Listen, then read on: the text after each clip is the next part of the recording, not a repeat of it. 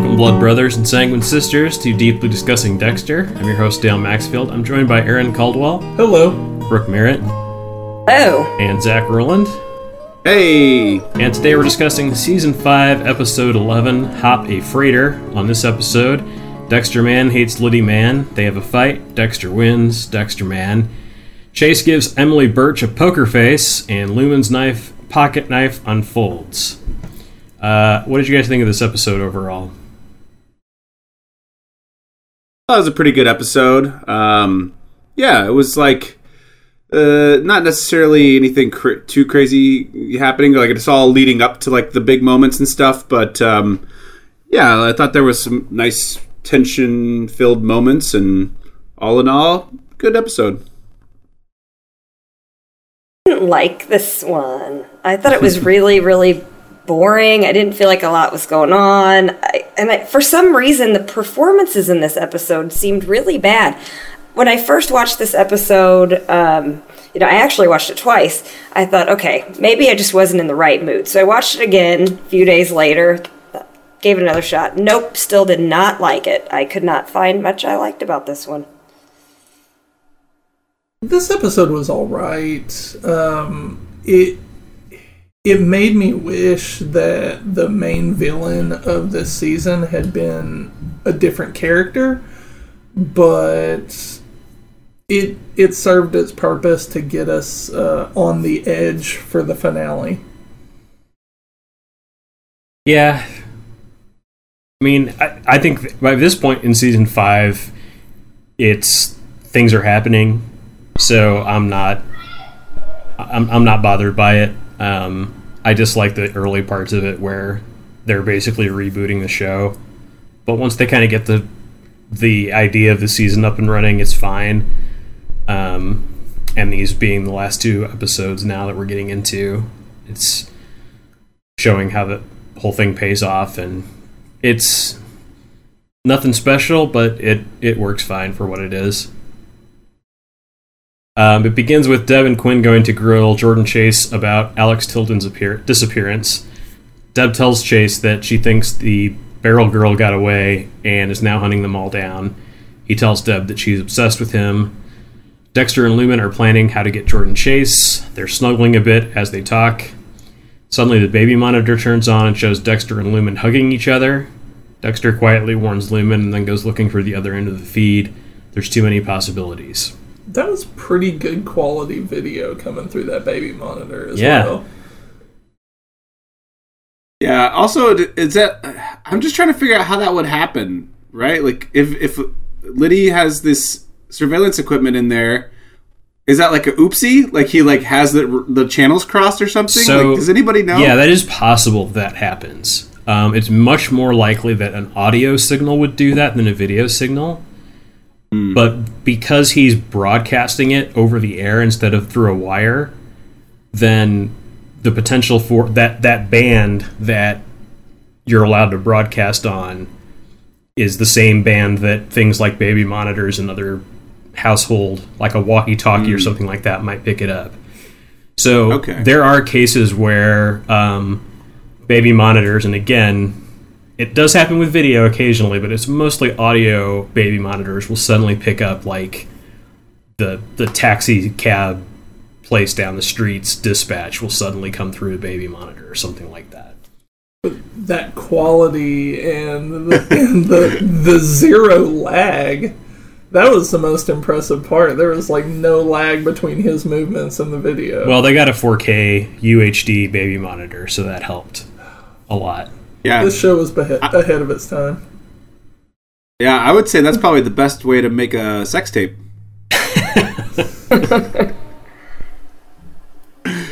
Well, there's people that do that too. Baby monitors, right? So yeah, with and without other people knowing about it. So Lydia tells Quinn that he's officially been fired. Liddy says he needs Quinn to bust Dexter so Liddy can get his job back. Dexter finds the bug. It has a Miami Metro sticker on it. Dexter says he can figure out who checked out the bug from the serial number. Dexter says that the only reason they haven't been arrested is that no one has watched the recordings of them planning to kill Chase. Sonia calls from her trip with Harrison to Orlando. She reminds him that Harrison's birthday party is on Sunday. Dexter realizes they can't come to the bug department and tells Sonia that they'll have to do the party in Orlando instead, and he hangs up. So, I don't know how many days Sonia has been in Orlando being a babysitter, but this is awesome. I hope he's paying her for all this travel and her living expenses to be in other areas that are hours away. I mean, if so, this is a sweet gig. Yeah, on his massive public servant salary. Yeah, he must have gotten... Maybe Rita had a lot of life insurance. I'm sure that's what it was. Well, yeah, because she also had Paul's life insurance, right? Yeah, that's true. Oh, that's true. But they bought that big house. Did he have a lot? Did he have a lot, though? I think Paul had like 100,000. I think they had that conversation at some point, but yeah. I'm going to throw my hat in for Dad of the Year, Dexter. Like, he has all 3 of his kids in another part of the state, and he got rid of the nosy babysitter, and it's just great. I feel like it's not even Dexter the character anymore. It's like the writers are sitting down and they're like, so we got Maria Doyle Kennedy for this episode. Yeah, we're going to use her for 30 seconds for a phone call while she's watching the baby out of town. Okay, great. Just wasn't in the budget, man. That's $15,000 well spent. Dexter gets to Miami Metro. Deb says they're all waiting on him, but all it is Deb telling everyone her theory about how the rape club is a thing and the escaped girl turned vigilante.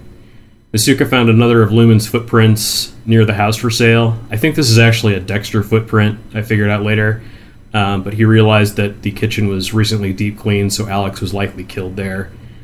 Deb talks more about the vigilante theory and says she might have a male accomplice to deal with heavy dead bodies. The system shows the cameras were checked out by Quinn for a case when Quinn was in school and that there are no court orders for his address. He believes Quinn was surveilling him off the books. Lumen and Dexter break into Quinn's apartment to try and find videos of them. Dexter finds a folder with the photos of them dumping coal, a.k.a. Suit Man. Deb and Quinn go to Dan the dentist's office to question his widow. She claims that her husband was using the fishing trips as cover for his, quote, gay life. Quinn and Deb tell the widow they don't think her husband was gay, that the crime scene was altered to make it look that way. Instead, he was just linked to a series of rapes and murders. They run the names by her, and she only knows Jordan Chase, but she knows his real name, Eugene Greer. I think her lack of disgust at the idea that her husband committed these rapes bothered me a bit. There was actually a hint of like, really? Oh, thank God. Yeah. Oh, he wasn't gay. Yeah, I agree. Like, you really would expect a much more dramatic reaction to, well, he wasn't gay. He just was brutally raping people. Oh, okay, well, that's He was so not gay. He was so totally not gay in the most violent way possible. Yeah. All right, then, I feel better. Yeah. Well, at least there's that. I also want to point out that this actress tends to get roles that are always counterpart to someone who's likely gay. Like, she's on American Horror Story. American Horror Story, yeah. And her partners are always turn out to be gay. She was on... Been on 2. Yeah. Cult.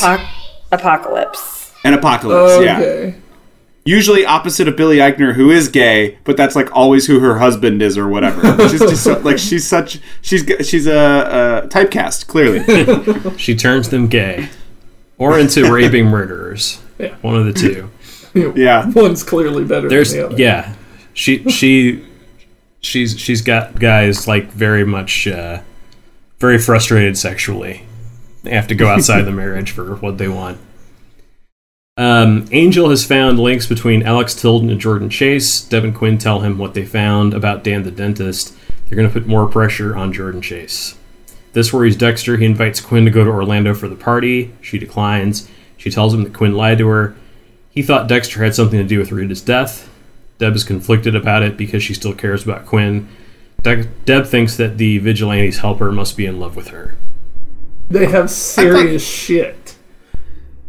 They do.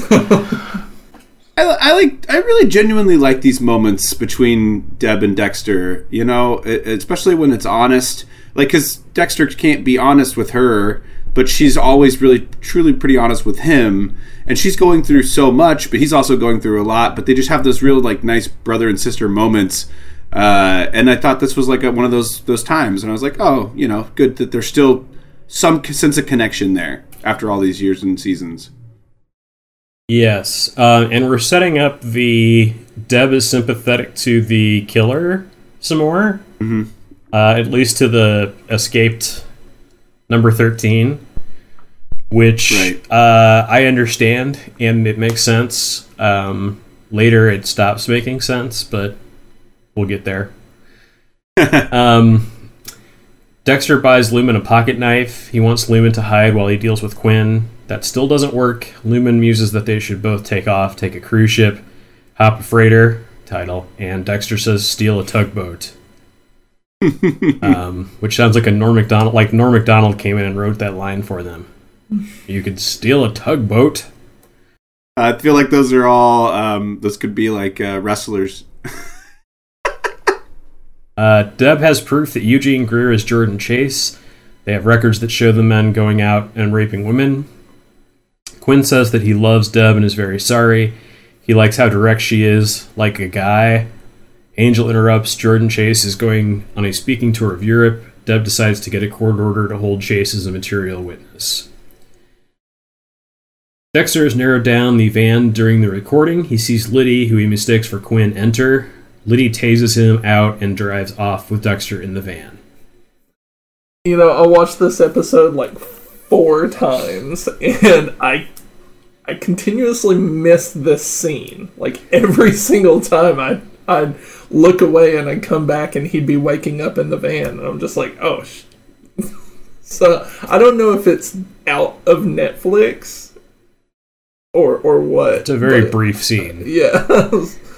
It just, boom, and he's in a van. I don't know how he got there. I saw it. I don't know what was going on, but I just kept missing it.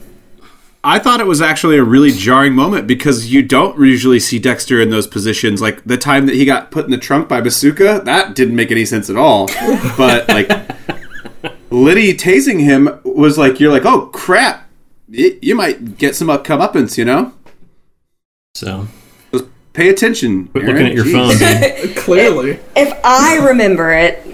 Yeah, and Brooke watched it twice. Yeah. She has kids. I mean, it took twice for me to remember. I watched it more times than that, and I missed it every single time.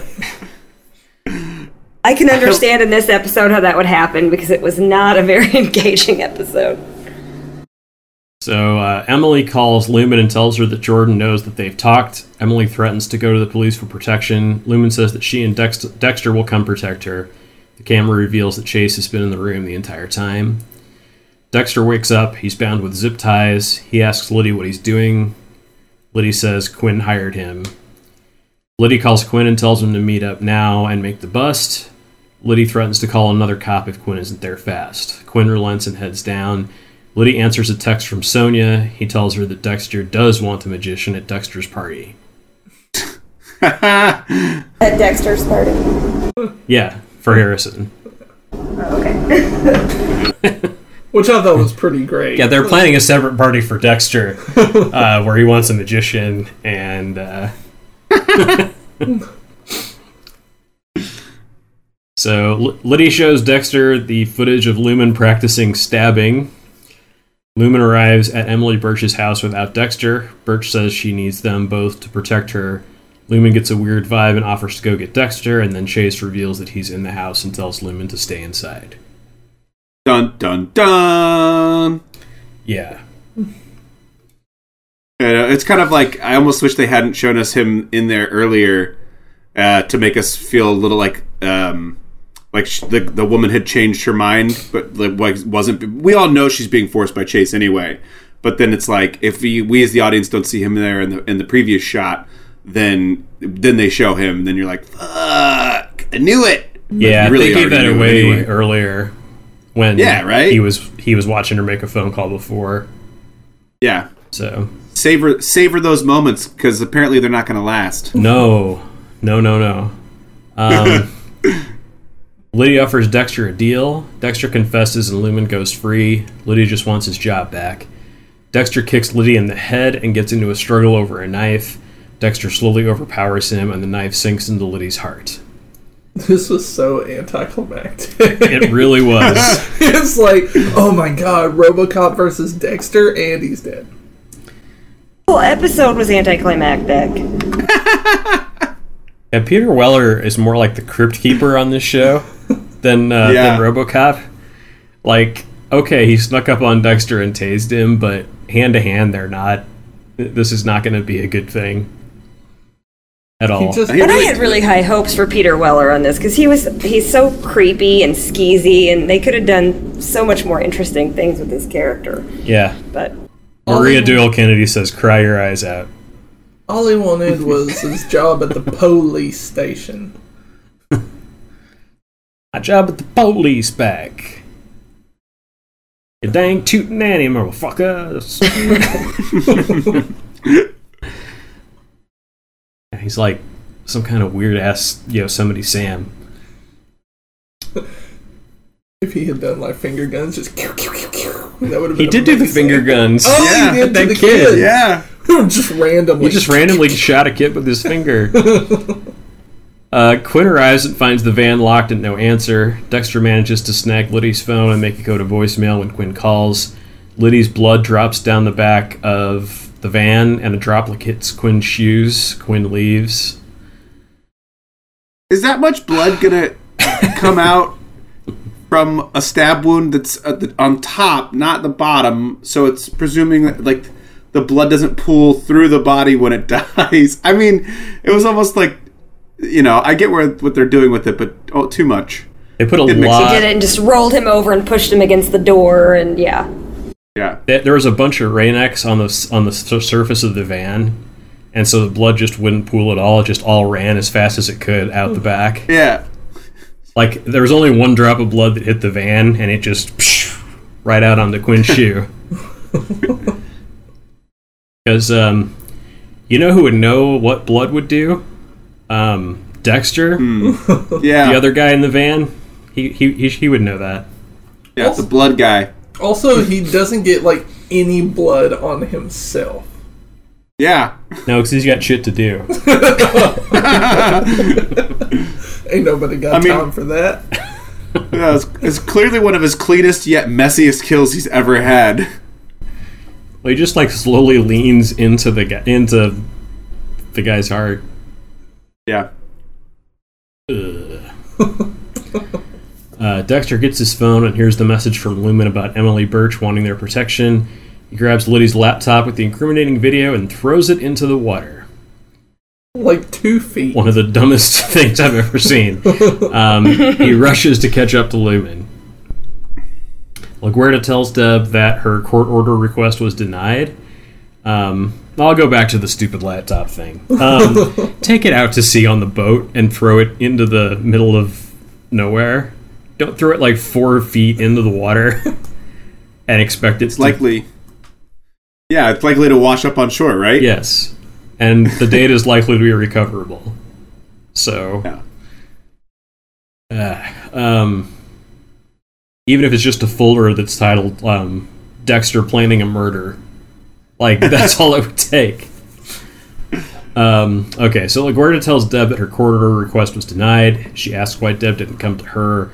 LaGuardia says that she's always trusted Deb's instincts. Or I don't know where the fuck that came from, but LaGuardia gives Deb a second court order she called into favor and hooked Deb up. She is... For 5 seasons, she has done the exact opposite of what she said in this scene. Well, even when she's nice, she has to be an asshole about it. Chase is questioning Lumen, asking what was so important that Dexter wasn't with her. Chase gets into a shouting match with Birch, and Lumen tries to escape. Chase roughly brings her back. He picks up a fireplace poker, threatening to kill Lumen himself. Birch says Chase promised he wouldn't kill Lumen. Chase turns and beats Birch to death with the poker. Or at least that's what we were led to believe, because we never see that character again. It's sad when friendships have to come to blows, you know? My poker face, my poker face. Guns. Guns are on fire today. Oh, she beat me to it. See? That's possibly the greatest one ever.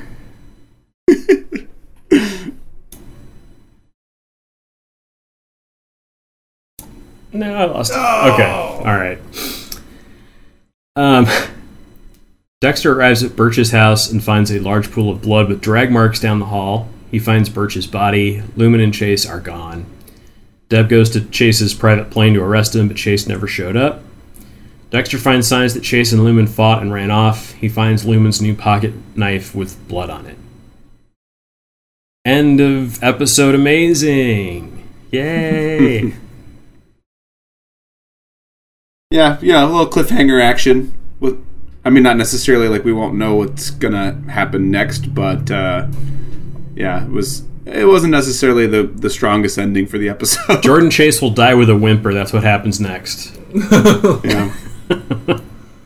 That's kind of the way the show rolls. Yeah. Yeah, and that's the thing about this one. It's the, first to last, and usually, that's when they shoot everything right out, and then we have the last episode to just kind of go, okay.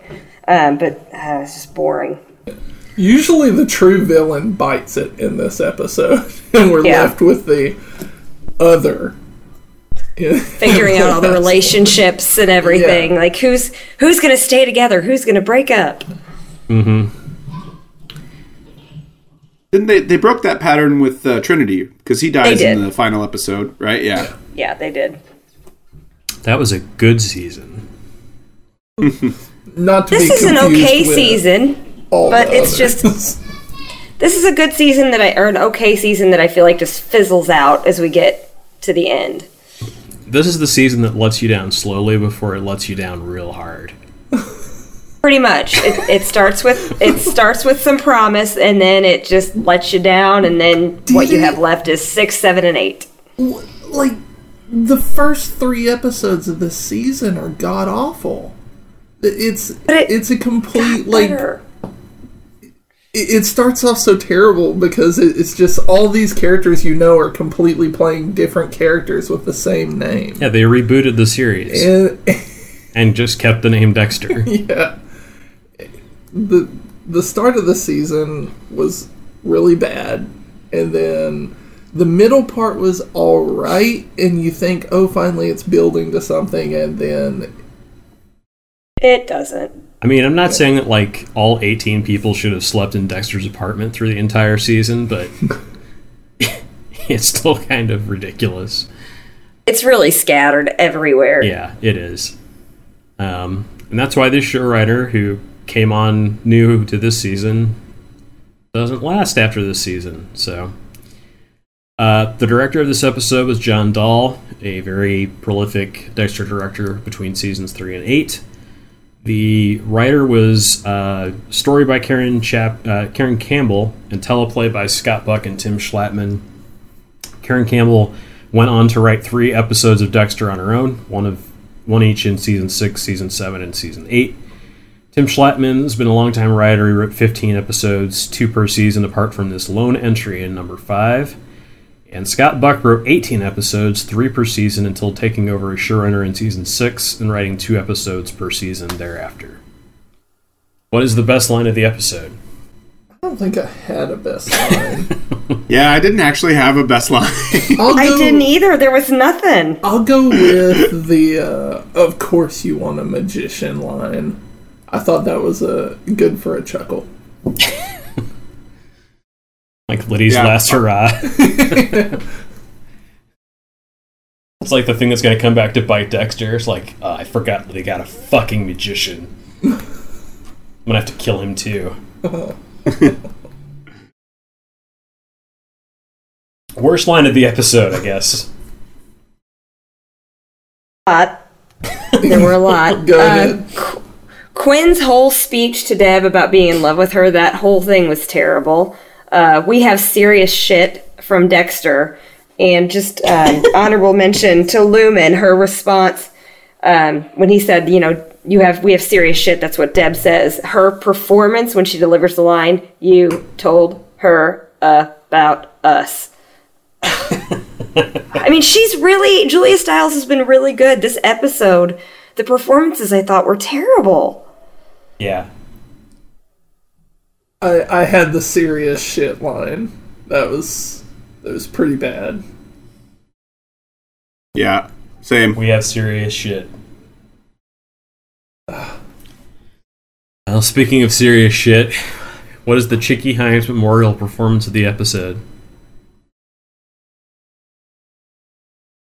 Johnny Lee Miller for sucking the least. I also had Johnny Lee Miller. Yeah, I mean, Johnny Lee Miller's got to get it in there somewhere, so, you know, take it. And he took it. And that is it. Thanks, you guys, for helping. Thanks, everybody, for listening to the podcast. This has been Deeply Disgusting Dexter. We'll see you next time.